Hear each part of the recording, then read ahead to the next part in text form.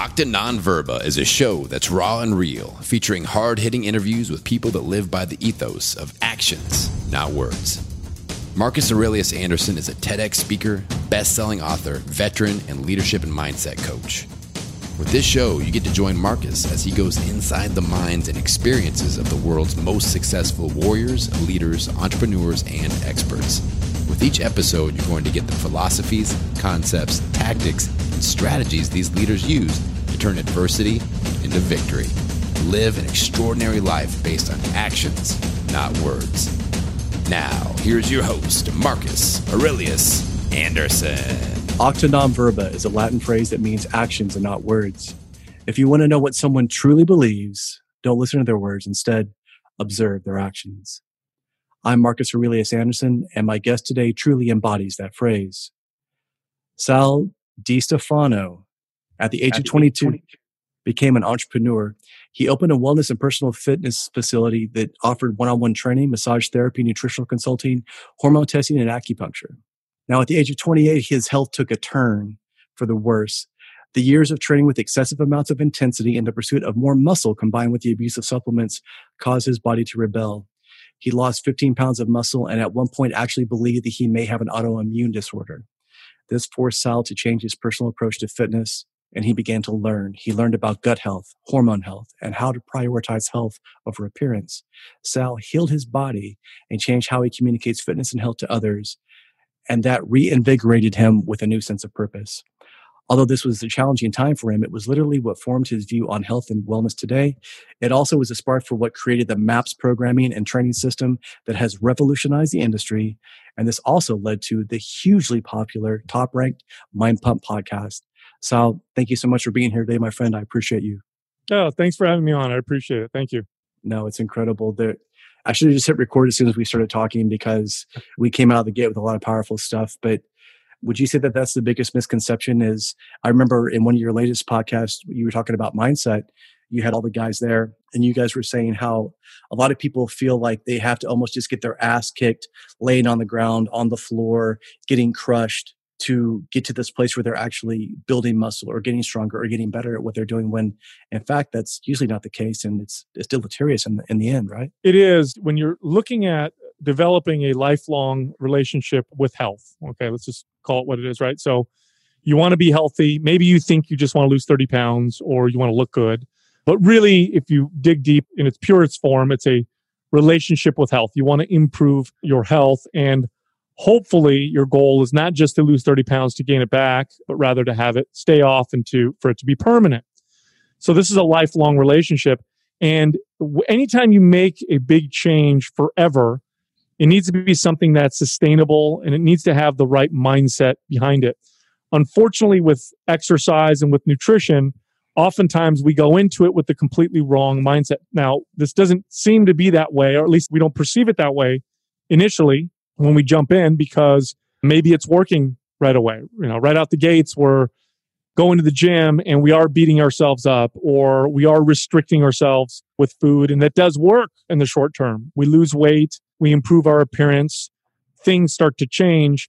However, it almost never works long term. And it's not necessarily because of the methods, although the methods oftentimes are wrong. It's what's driving those methods that both makes the methods wrong, but also is a mental state that is a place that nobody wants to be in forever. So to be a little bit more specific, I'll use some specific examples. So let's talk about nutrition. Let's say you're somebody, the average person, who tries to change the nutrition, wants to lose weight. Maybe they looked in the mirror or they saw a picture of themselves, or they tried something on that they hadn't worn for a little while and they said, wow, I'm fat. I need to lose weight. I don't like the way I look. Maybe they think they're disgusting. They're disappointed with themselves. And through that disappointment, disgust, they are now motivated. That's it. I'm going to change. I hate this. I hate myself right now, or what I've been.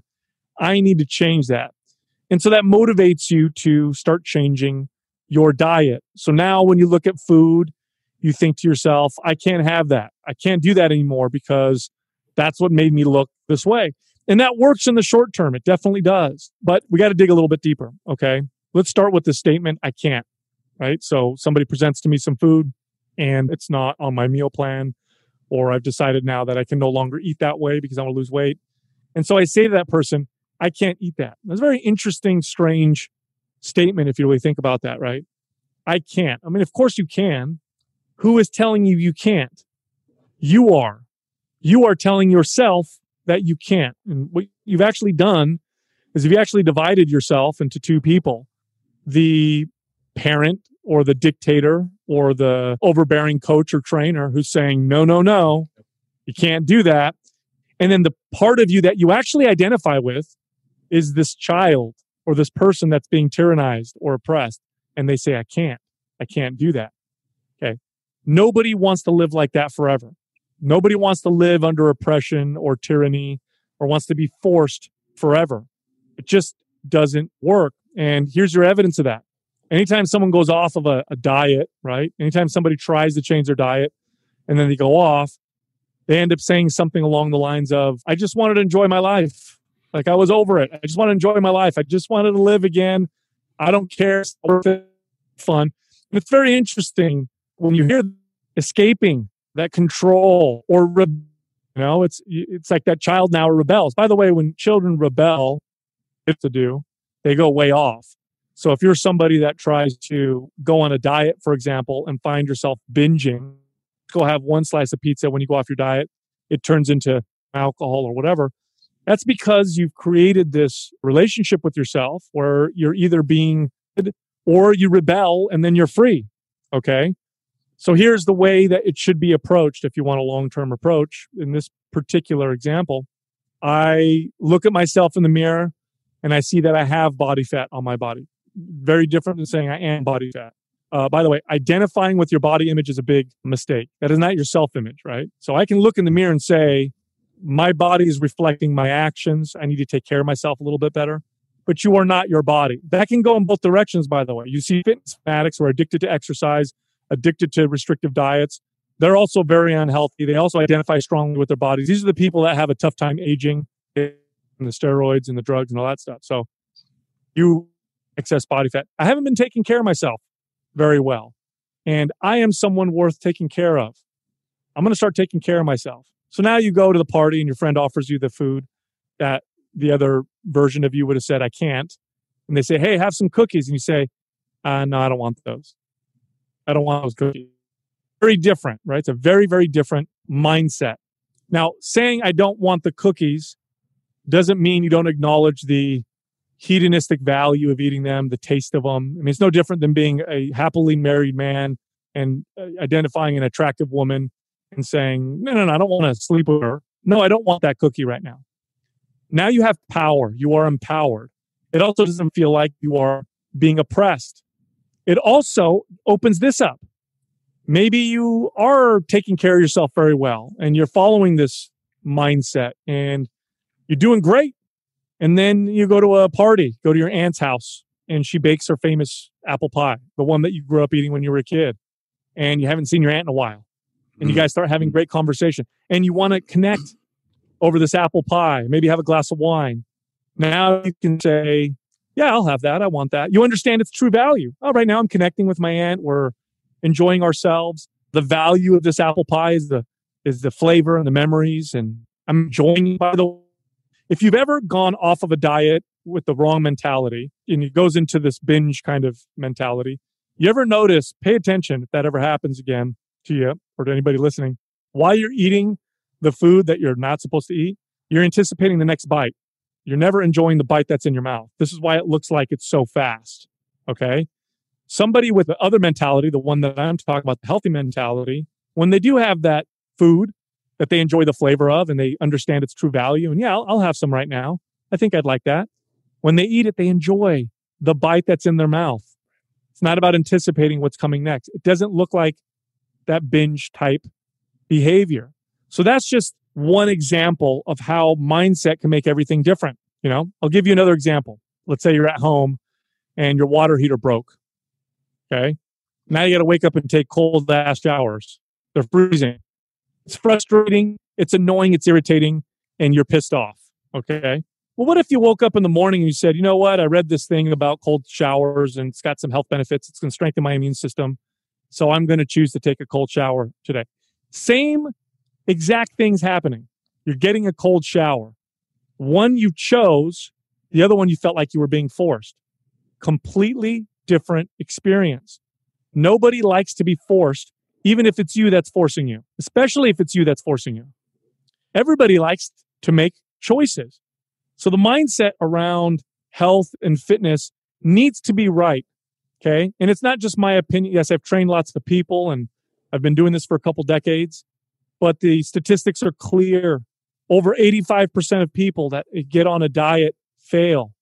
It is almost guaranteed to fail if you try to change things with the wrong mindset completely.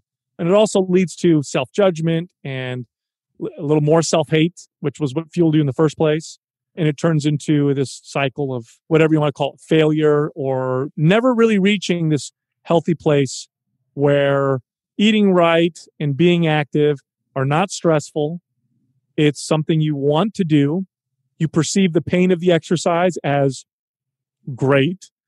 You perceive eating healthy not as restrictive, but rather as taking care of, feel and see the benefits of a healthy lifestyle, which actually make everything better. You know, if you're a parent, it makes parenting better. You like to go out with your spouse, that becomes better. Your libido's better, your energy's better, you're probably more productive, you know, all that stuff they try and sell you on fitness. But you got to have the right mindset first. Well, and like you say, it comes down to choice. That's an empowering statement as opposed to being disempowering. I can't have that. I'm not allowed to have that. I would like to have that, but I'm not. And just like you were saying, almost like the whole Viktor Frankl mentality of there's a stimuli and then there's the response.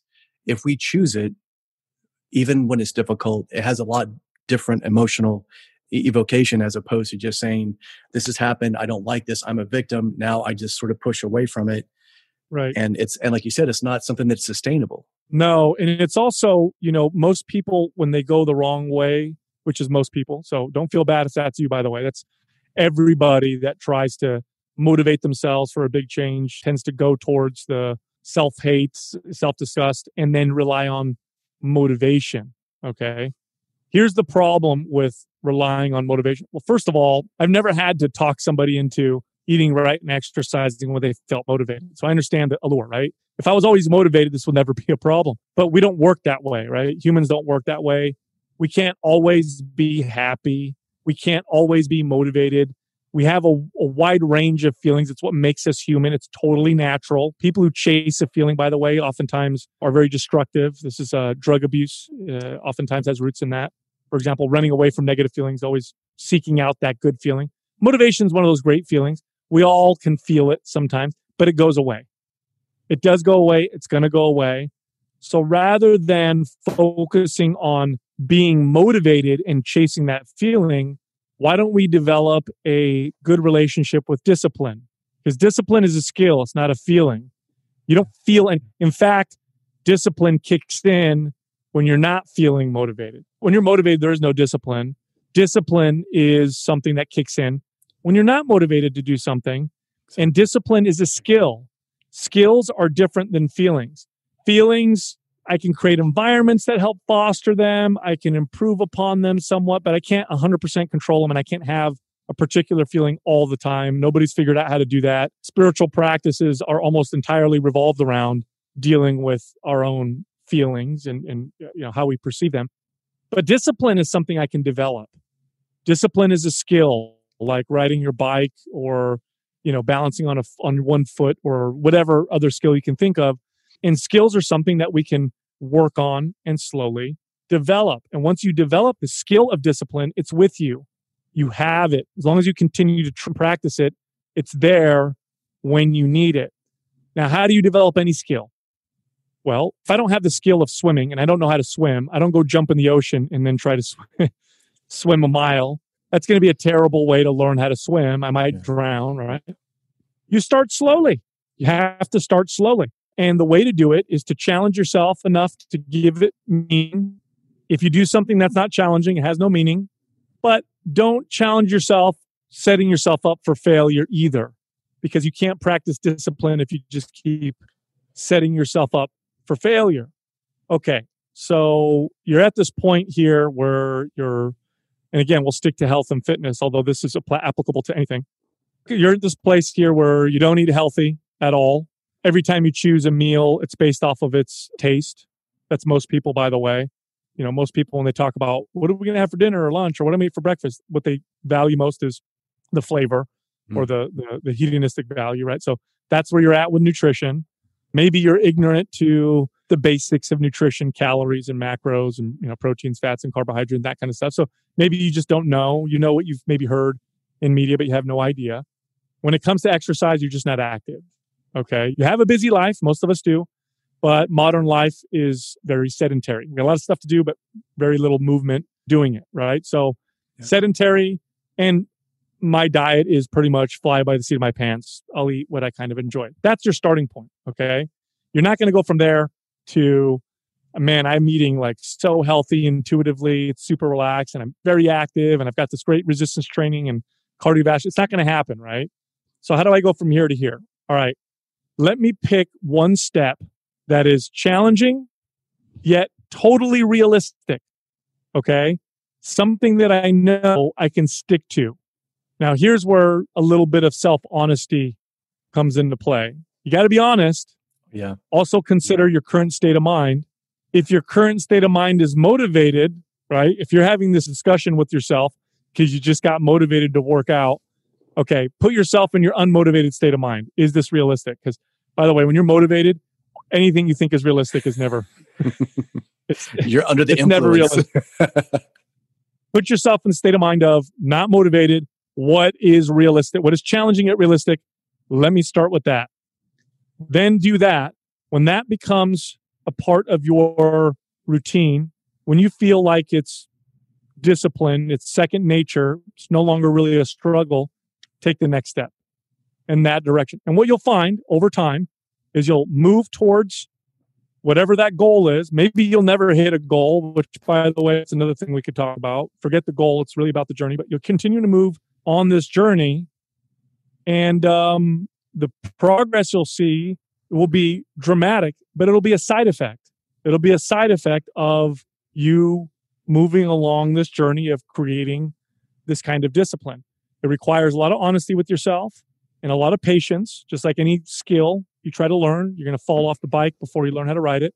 But if you move in that direction, and it took me a long time to figure that out with my clients, once I was really able to train people in that way, I was able to get people permanently fit and healthy, permanently. That is something that most trainers cannot say that they do if they're being totally honest. In the first half of my career, I couldn't say that. I got people fit, if they were with me for 3 months or 6 months or whatever, but I didn't get anybody permanently there. Later on, I was able to get people permanently there. And, I haven't trained people for a few years, but I'm still in contact with a lot of people that I used to train. And years later, this is now a part of who they are. And that's really what you want. You want to do it and you want to get there permanently. Does it take longer to get there this way? Yeah, but there is no there and it's permanent. So there you go. That's exactly it. I talk about micro adversities, these small things, like you're saying. If we give this huge goal, subconsciously, we don't believe we can do it and we hold back.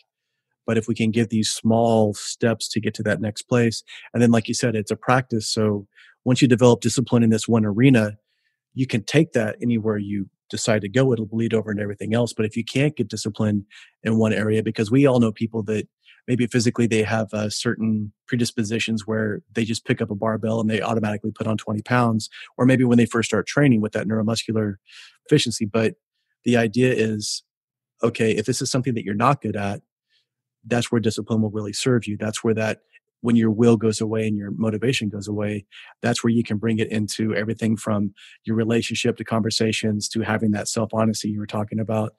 And even with the goal setting, I've got so many people that I've talked to where we set a big goal, we get there, and then they get this achievement amnesia where now that they've gotten it, like you said, because they didn't enjoy the journey, this is empty. It's not what they wanted. There's actually a psychological phenomenon. You see it in athletes where they train for years to win a gold medal, then they do, and they go into depression. We had Mark Manson on the podcast. He's the author of The Subtle Art of Not Giving a... And he went through a depression after writing that book, and it crushed, right? He reached well beyond anything he could have imagined, and he went through a period of depression. It's really recognizing that the value in anything is not in the achievement of the goal, but rather the journey the analogy I like to give on the podcast would be like, imagine getting on a helicopter and being dropped off on the top of Mount Everest, right?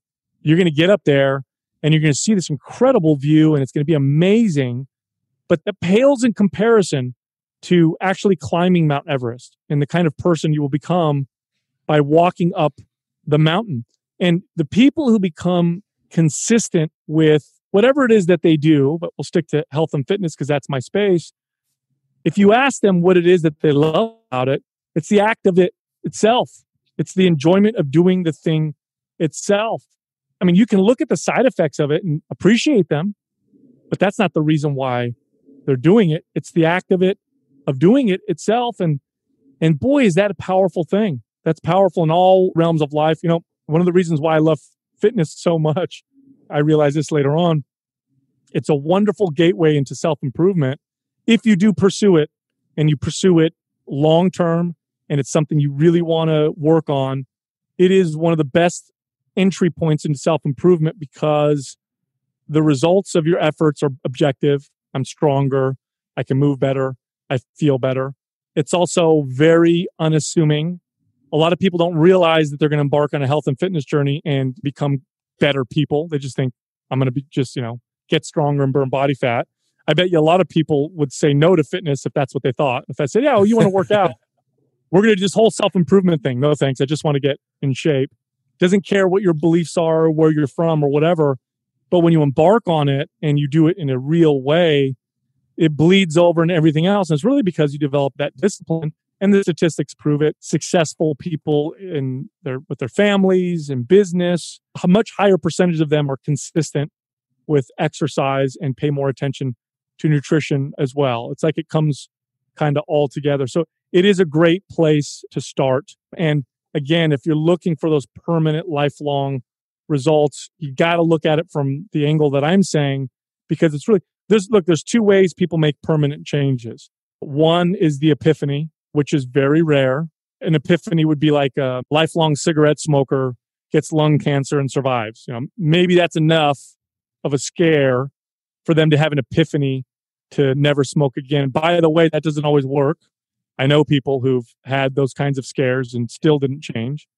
And then the other way, the second way, which is what I'm talking about, is this slow process of transformation. It's this, you're on this path and you move it 1 degree, imperceptible change maybe today and tomorrow, but you go down a year, 2 years, 3 years, you're in a completely different place. That's the way that most permanent changes or most big changes happen. It's so true. And I love what you were talking about earlier about that internal dialogue. There's a book called I Don't Want to Talk About It, where they talk about male depression. And it really shines a light on that idea that if we had this self-hating kind of mentality, we're yelling at ourselves, or if you've ever lashed out at somebody when you're angry and that dialogue comes out, that dialogue that you're telling yourself is going to come around to the people that you claim to love the most. So again, trying to beat yourself up or having this idea of torturing yourself, not only is it not sustainable, but it's not healthy for you and ultimately for everybody else in your life if you allow that to run amok. Right. And from the exercise point of view, I'll give you the two scenarios, right? The one person that is motivated by the self-hate, right? Mm-hmm. I hate the way I look. I can't stand this anymore. And the person who is like, you know what? I got to take care of myself. I really want to take care of myself. Okay. So let's look at those two people, right? So this person, the self-hate person, they're going about it. They're being consistent because they're at the moment they're motivated by the self-hate. They want to change. They can't stand the way they look or whatever. And then they mess up one day. Let's say they go out with their friends Saturday night. They have some drinks. They eat a burrito, some pizza, and they go to bed and they wake up and they're like, I can't believe I fell off my diet. I'm so disgusting. What's wrong with me? I'm going to go to the gym and I'm going to just sweat the hell out of it. I'm just going to go crazy. I am going to burn those calories off. Okay. It's self-flagellation. You are literally, again, you are literally punishing yourself. You are using exercise as torture and as punishment. Okay. Now let's use the other person. The other person, they're like, listen, I need to take care. I haven't been taking care of myself. I need to be taken care of. I deserve to be taken care of. I love myself. So now I'm going to go work out. I'm going to start changing how I eat because I need to take care of myself. And they do that for a while. And then Saturday night comes, they go out with their friends and they eat the burrito and the pizza. And maybe they did have a break. maybe something happened. They were depressed or anxious, and they ate in a way that wasn't, they were trying to take care of themselves. Maybe they were, finding comfort in food or whatever. It happens to all of us, right? Mm-hmm. So then they wake up the next morning and they're like, man,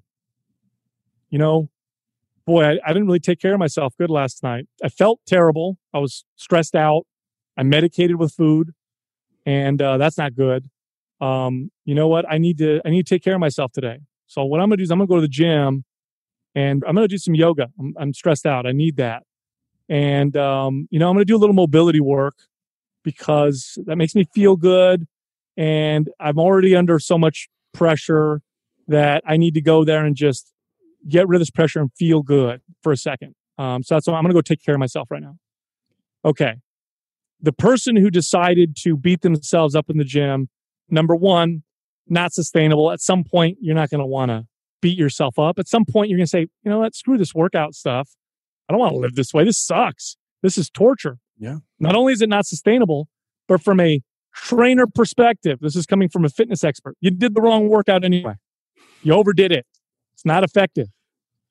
The other person who went to the gym and said, I was stressed out yesterday. That's why I did what I did. I'm going to go do the yoga. I'm going to do the mobility work. Number one, sustainable. Who doesn't like to take care of themselves? Okay. That's caring. It's a good feeling. They did the right workout. That's the exact workout I would tell them to do. If I had a client that came to me and said, hey, Sal, I know today we're working out, but man, last night I screwed up. I ate a big, pizza, I ate a burrito. I would ask them those questions. Why did you do that? What happened? Was this something you do because you were enjoying yourself, or were you trying to distract? Oh man, no, I was stressed out. I was really anxious, stressed out. This stuff happened at work. And so I was just stuffing my face with food. And I'd say, okay, you know what? We're going to do a de-stressing workout today. Let's take care of you. So that's the right workout. So not only are you doing the more sustainable thing, but you're actually working out in the right way, which is good. Ready for this? Better results. You're going to produce better results. You're going to get where you want to go better because you had the right mindset. So it's not just, oh, I know that sounds good. And okay, it's also, hey, you want to look good? That's the best way to look good. It truly is. And just like you were saying before, it's about that habit. So just like meditation, if I'm trying to be present or think about my breathing and I fall off, if I go down this negative cascade of emotions and say, see, I always do this and shit, I can't believe I did that. What is that doing? That's taking me away from what I should be working towards. However, That's right. if I can just say, yeah, I fell off the pot, I'm getting right back on and we're making this happen. That's much more sustainable. And like you said, it's enjoyable. We do it because we love our body, not because we hate it. And the side effect, here's the deal too. One is unhealthy, right? One is chasing looks or running away from how they look now to something else. The other one is I'm trying to be healthier, just overall. Okay. By the way, the side effect of good health is you look great. It's always the side effect of health. If you're listening right now, right, you can close your eyes and imagine yourself in a truly healthy state in the total sense. Healthy mind, spirit, body, healthy relationships, the way I eat food and the way I view food. It's healthy. It's not stressful. Because remember, being super obsessed with counting unhealthy, it can be very stressful. So not that, but everything's very healthy. Great relationship with activity and exercise. What does that person look like? What does that version of you look like? They're probably pretty lean, maybe not shredded. You're not going to be unhealthy shredded like a bodybuilder, but you're going to be a good lean, a good amount of strength, mobility, great posture, great skin, great energy, vibrant. You're going to look the way you want to look. Now let's go on the opposite side. Somebody who's motivated by self-hate, who uses the gym to beat themselves up, who uses food as a punishment, or uses food during a rebellion, right? The binge aspect. But maybe even they're super, dogged and consistent with it, okay?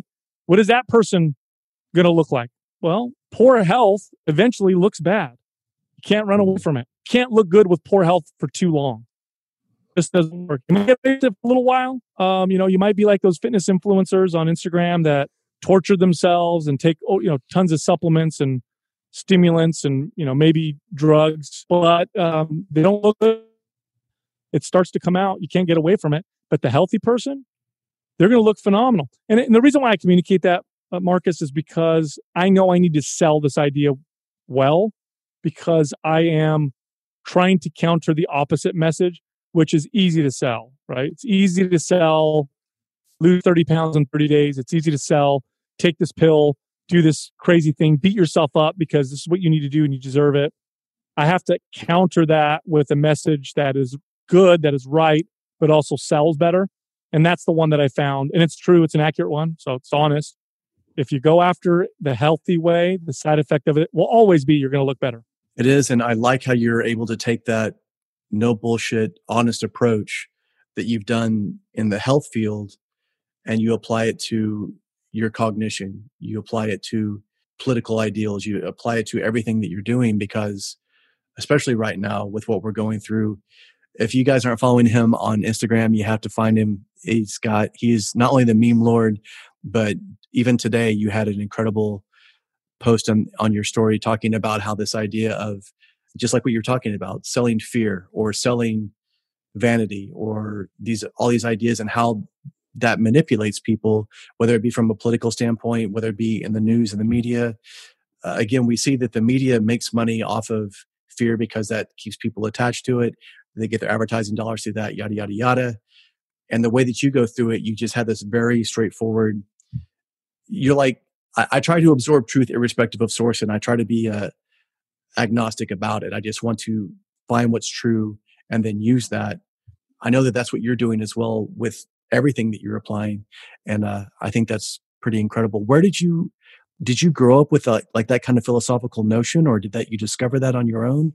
Was that deep seated? Well, I have a great family. My parents are immigrants. They came from Sicily. They have really strong kind of old world values. Some of them amazing, some of them not so great. I would say we didn't have the healthiest attitude around food. Italian household, it's the food Olympics every time we have Sunday dinner or whatever. But a lot of great values. But one thing my mom always did is she always allowed me to argue my point, or she always allowed me to discuss certain things. So it wasn't authoritarian in the sense like just do it because I said so. She would say, okay, well, why do you feel this way? And debate and discussion, along with reading and writing, are amazing, especially writing and debate. Great ways to think. When you're in your mind, you can get stuck in loops. But when you debate with an open mind and you're open to hearing the other person's point of view, and you don't mind if your mind gets changed. In fact, you enjoy it when your mind gets changed, because that means that your new opinion is better than the old one, right? But it either strengthens your opinion or it allows you to learn things you didn't know. But it's really thinking out loud, right? You kind of work out your ideas. You work out the things that you're thinking. So she allowed me to do that, where I would have these debates and arguments. And then really as a trainer, I had the blessing and opportunity of training just incredible people. I trained a lot of very, very successful, smart, self-aware people, very empowered individuals. And I loved, one of the reasons why, and sometimes I even felt guilty charging them to train them, because I felt like I got so much out of just talking with them. I mean, they came to me because I helped them with their workouts, but I used to love asking them questions and having great discussions. And, one person in particular stands out. It was this woman that I trained. And anytime any subject came up, and I had my wellness studio was great, right? We had a small wellness studio. I had, several trainers, and it was always an open floor of discussion. That's what I tried to foster. Like, I know you're over there with your client training, and I'm training over here with my client. The other trainer's over there, but we're going to talk about a subject and have this great discussion in the gym. And nobody is going to be made to feel like an idiot. Everybody's going to be respectful.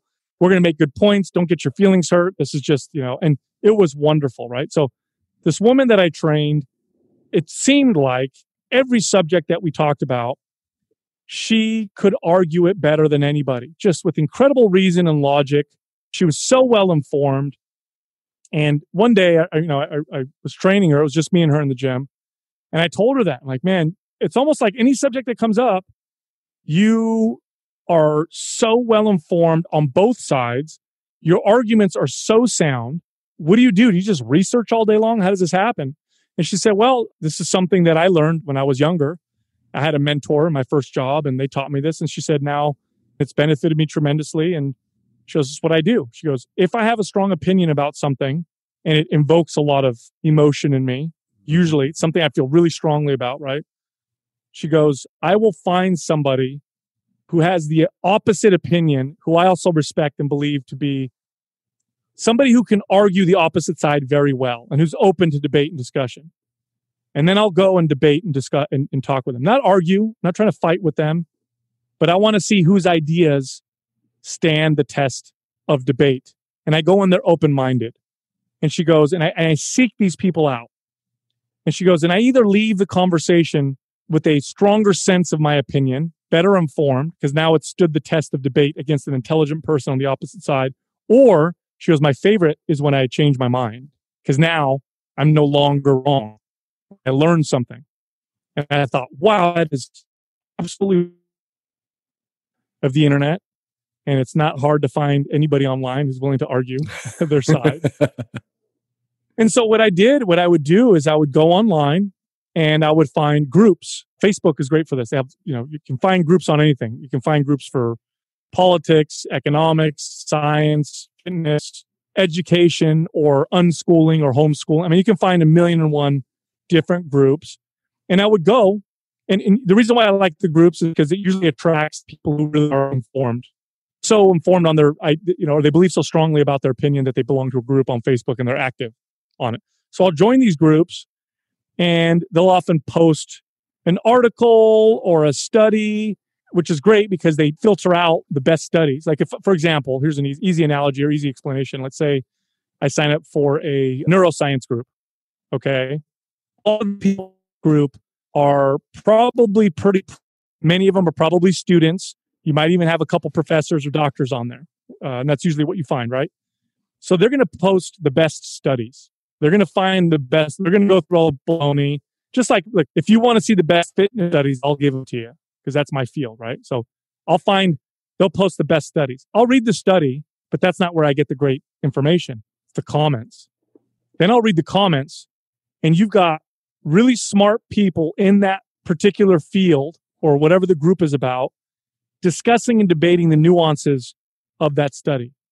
And then what I'll do sometimes is I'll get on there and I will challenge or debate with somebody on there. And I'll do it in a way that's respectful. I'll literally say to them, hey, look, here's where my opinion is, but I'm open to having my mind changed. Why do you believe this? Now, if you open it that way, the other person is going to be like, oh, cool. I can change this person's mind. So they're not going to call you names usually or whatever. Right. And then they discuss with you and then you challenge them back. That's a good point. However, what about this? This is what I've heard. And you kind of go back and forth. And every once in a while, somebody gets frustrated. Mostly they don't. You go back and forth and you either leave with your mind being changed or you have a stronger case for what you believed in. And so I do that a lot. And it really cuts down on the time that I need to research or whatever to have an opinion on certain things. And it's helped a lot. So it allows me to see kind of both sides. The other thing I try to do is if I feel very emotional about something, I can't always do this, I'm human. But if I feel very emotional about something, I'll try to identify the feeling of emotion. Oh, there it is. There's that feeling again. Eckhart Tolle, by the way, he talks about excellent person. If you haven't watched his videos or read any of his books, great resource for that. He's got great videos on YouTube.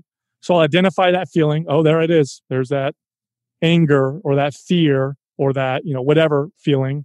I'll try to separate myself. Maybe it takes time. Okay, I'm not going to engage in this today.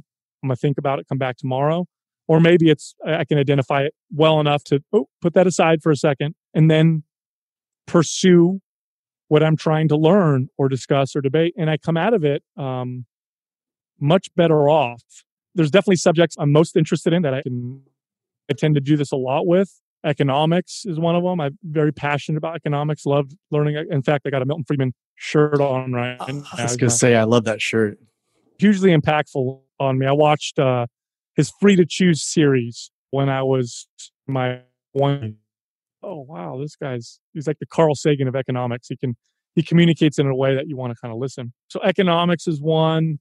Politics is another one. I love science. So all the different fields of science. And of course, fitness, nutrition, and health are other fields I like to discuss. Although I don't go down that anymore so far because I've feel like it's something I've been doing for so long. But those are the few I tend to look into. And if something pops up that I either feel like I don't have any information on, or I feel very strongly on, that's my go-to. And it works. It really does work. But you got to check yourself, because you got to value learning more than winning. If you value winning more than learning, then you're screwed. You just waste your time. You're not going to win anything. You're not going to gain any real insight that way. Yeah, you have to value the truth more than you do the victory in that case, for sure. And there's even this idea, there's a book that's called Mistakes Were Made But Not By Me, and it talks about cognitive bias. And we see ourselves getting caught in it every day. Do you get yourself caught up in it? And how do you break out of that loop when you do? Oh, of course. Yeah, man. I mean, a big part of this is identifying that you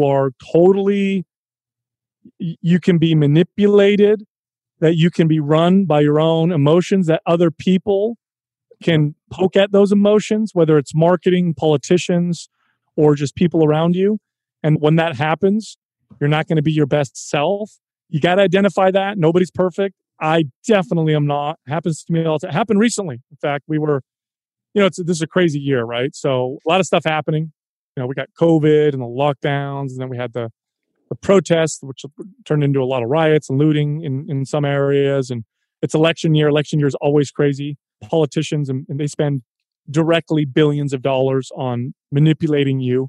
Indirectly, there's far more money being spent by special interests trying to get you to feel a particular way. So none of us are immune to that. And this happened to me. So it happened after the terrible incident with George Floyd, which I haven't met anybody to think that was absolutely terrible. And after that happened, you had these protests. And then you started to see some riots and some looting. And we have Mind Pump Media. Our media facility is in a part of San Jose that has a lot of storefront businesses. We don't have a storefront business. We don't have our doors open for people, but we're there. That's just the space that we rent, right? So when the protests were happening and you started to see vandalism and stuff, we got a notification from our landlord. And he said, hey, probably a good idea to board up your windows, okay? Board up your windows because there's some protests going on and they've already been smashing windows and stuff in downtown San Jose. And so you guys might need to be careful, right? So immediately invokes a sense of fear in me.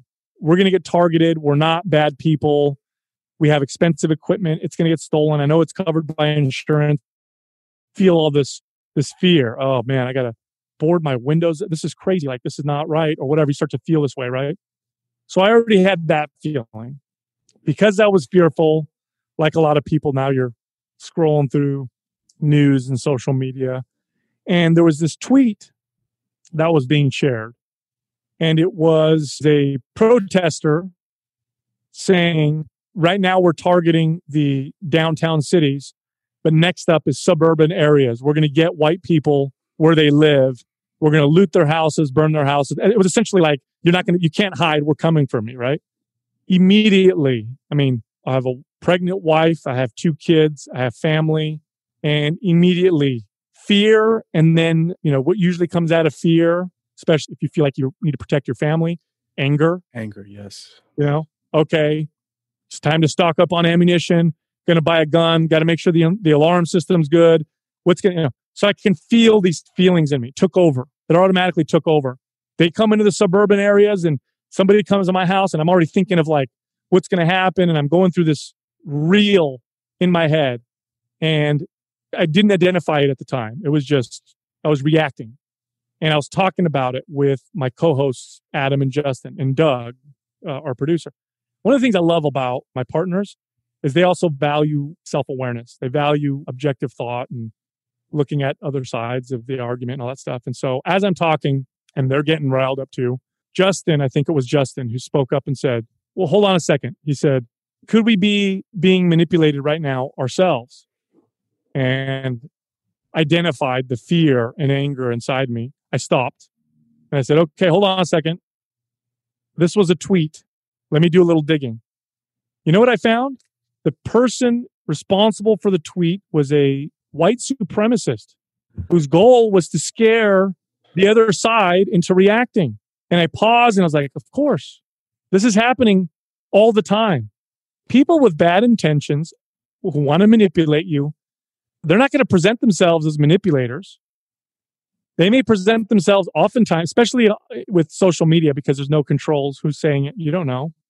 They're going to use social media oftentimes to do this, posing as the other side, or, wow, look how crazy the left is, or look how crazy the right is. Look what they said. How do you know that's what they said? How do you know that's someone representing? So it got me to, calm down. And I said, holy shit, man. I got manipulated there for a second into reacting. So that was a recent experience for me. It happens. It happens to all of us. But I think if people stopped and slowed down and looked at things a little bit more objectively, took their emotions aside, I think we would be better off. Boy, would we be tough to manipulate if we were like that. It'd be really hard for these groups that, that have their own, intentions, oftentimes nefarious. They would be in a tough position to try to manipulate us. The post you're referring to on Instagram that you were talking about, I talked about the emotions that they tend to trigger. Yeah. Which they're typically fear, anger, or empathy. Fear and anger, easy to trigger, very powerful, but also people can oftentimes identify that they were motivated by fear and anger. Like, oh gosh, that was ridiculous that the way I acted, I was too angry, or oh yeah, I know I'm a little overcautious and scared, yeah. I know it's my fear, or, I can tend to be a hypochondriac, whatever, right? Empathy, whoa, that's a powerful one. Nobody ever questions their own empathy because it's a good feeling, right? It's a good emotion. We perceive it to be. But empathy can get us to do very illogical things that can cause a lot of damage and a lot of problems for ourselves and for other people. The examples I gave in that post was like the parent who, the kid who keeps begging them for candy and fast food, and it's just they're hungry, or they just want you to make them happy, and they continue to feed their kid in a way that makes the child obese and unhealthy. But the parent rarely questions it because it's coming from empathy, which we tend to perceive as good. This is also why people enable drug addicts or alcoholics. I don't want to put my kid out in the street because then they're going to be homeless. Meanwhile, they're enabling them to continue with their addiction, right? So empathy, once it's manipulated, that is a tough one to look at because we almost never question it. It's from a good place. That is a favorite one among politicians. Just look at the way they name their laws. It's the Help Poor People Act or whatever, right? Except it's not helping poor people. But it feels good. Feels good to vote that one into law. That's it. And like you say, they install the button so that they know what to push whenever they're doing it. So that's the key. And it corroborates the behavior. Like you said, it's an enabling kind of ideal. And so that it creates that loop, it creates that cycle. And just like you were saying, every election year, if you guys pay attention, you're going to see a pattern. You're going to see a lot of big things that happen, and let's be honest, there's still a long time until the actual date. So there's going to be some more crazy shit. The October surprises are getting pushed up 2 or 3 months, right? Mark my words, they're going to ratchet it up. Oh yeah. And what really makes me upset about this whole thing? We had some of this in previous elections. I love learning about politics and how politicians communicate and the ways that they get people to behave and operate in the way they do. And, in the past, it's been used. They've tried to instill distrust in the system of democracy. And we saw that really start to get pushed when Bush beat Gore. They questioned the election, the right. count in Florida. And, and they pushed it a little bit when Obama won. They pushed it hard when Trump won. But right now, both sides are priming to use it really hard. I already hear voter fraud. If we lose, it's because they cheated. What a dangerous precedent to set. What a terrible, because no matter what happens, you're going to see civil unrest and potential violence and a destruction in the foundation of democracy. And it's disgusting. And really, you gotta see it for what it is. Politicians, this is what they do. They manipulate you. They spend a lot of money doing it, and they have very powerful sponsors. And they can't force us to vote in a particular way yet. I don't know what that's going to look like in the future. So they're going to scare you, make you angry. They're going to make you feel like you're doing the right thing for the right reasons. They're going to just hammer on all those things really hard. It's no wonder we get so stressed out during these election years. Well, like you said, it's about divide and conquer. And right now, I'm 48. This is the most divided I've seen this country between even people that are on one political ideology. there may be a religious splinter that separates them, or masking or unmasking, or is this real or is this not? How can we bridge that gap? What can we do to try to bring this back together? Well, okay, so you say that, and in many ways it is true. If you look at the base of both political parties, okay, if you look at the base of both political parties, this is objective fact. They've done analysis, whatever. The right has moved a little bit further right. The left has moved very, very much farther left. Okay, but both sides have definitely gone further away from each other, which is important. But here's the important thing to understand. The base of both parties is far outnumbered by people that don't identify with either party. Independents far outnumber both sides. So I'll give you an analogy. Okay. If you were to ask the average parent over the last 10 years, is it more dangerous to allow your kids to play outside alone today than it was in the 1970s and 80s? The average parent would say yes. Oh, yeah, way more dangerous, way more risk. The truth is, it's far safer, statistically speaking. Less children get kidnapped. There's way less violence. It's much safer today or the last 10 years than it was in the 70s and 80s, objectively. But why do we perceive it to be more dangerous? Well, media, we have 24-hour news channels. We have social media now. So our perception is completely changed. We hear about a kid who gets kidnapped and killed, across the country now, and it feels like it's in our neighborhood. Even though it's far more rare, you hear about it more often. Well, here's what happens with the two political parties. That's all you hear. All you hear is the extreme base of either party. So in your mind, if you're like most people, you don't strongly identify with either extreme. Right. If you're like most people, you think, oh my gosh, the world is coming to an end. Everybody's crazy. Everybody's extreme on either side. That's not true. Most people are not extreme. Most people are somewhere in the middle. And they do that. They do this all the time with studies. They'll actually ask people, they won't ask them, what are easily identifiable as political questions. They'll ask them other types of questions. You know what they tend to find? Most people are socially liberal and fiscally conservative. Exactly. Most people want people to be able to kind of live the way they want, so long as they're not hurting other people, right? Most people are okay with that. So, okay, you want to marry, a person of the same sex, or you want to utilize drugs for personal use, but you're not hurting anyone. Like, okay, that's I'm kind of okay with that. As long as you're not hurting other people, and I gave two examples, but there's a lot of examples. I'm all kind of okay with. Most people are also somewhat fiscally conservative. Yeah, I kind of think that markets should be largely free. I think companies should compete for our dollars. I think taxes shouldn't be super high. I'm relatively fiscally conservative. I think that, for the most part, I agree with this. And for the most part, I agree with this, which is a little bit of this and a little bit of that. Reality, it's somewhere in the middle between the two parties. Most people are like that. So I think if people understood and realized that, then they would realize that what they see and hear on social media are the loud, crazy people. And it's distorting our view of what people are really like. It's really, okay, it's no different than what happens to young women who are on Instagram all the time and develop body image issues because what they see are these impossibly perfect bodies that are photoshopped or plastic surgery or whatever. And they think everybody looks like that. Look at me. And I look terrible. I mean, I'll give you another example. Imagine if all you ever saw on TV or followed on your social media was the NBA. Okay. You would think that everybody's 7 foot tall. You would. Okay. Yeah. Now think back. Besides going to a live NBA game. So let's cut that out for a second. How many times in real life have you ever seen someone that's 7 feet tall? I think I've seen maybe once or twice, and I can remember it because it was like, whoa, that guy's really tall, right?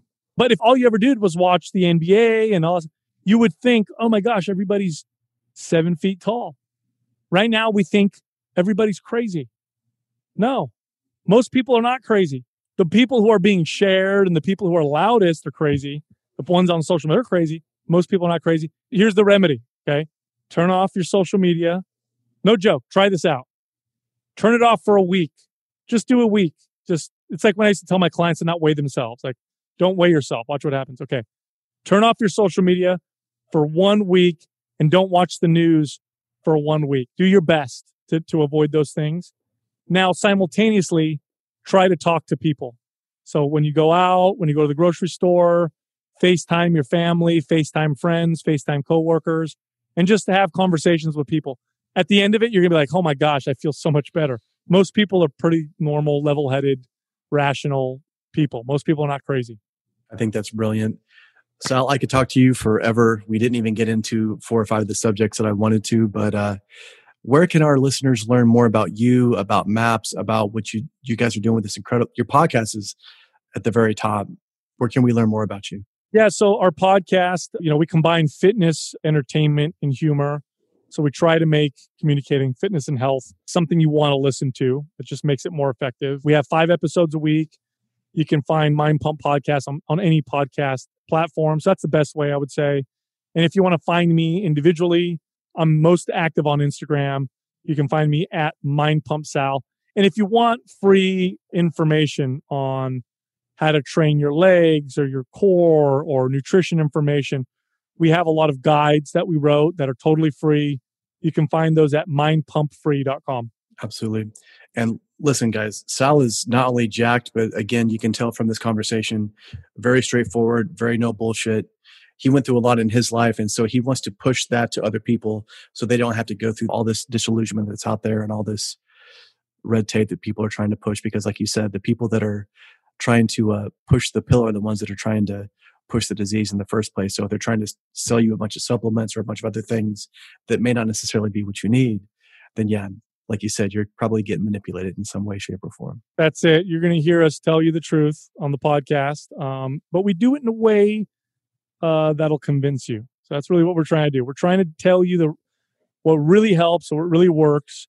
But listen to the podcast, and I think we communicate it in a way that'll get you to kind of understand and want to take action in the right way. Absolutely. Sal, thank you so much, brother. I appreciate you. Thank you very much. I appreciate it. Thank you for listening to this episode of Octa Non-Verba. If this message resonates with you, please share it out with others on social media. Hit that subscribe button and leave a review for the show anywhere you listen to podcasts. To learn more, please go to MarcusAureliusAnderson.com. Join his Octa Non-Verba Inner Circle to get exclusive content, news, and information. Until next time, remember, talk is cheap. Live your life based on actions, not words.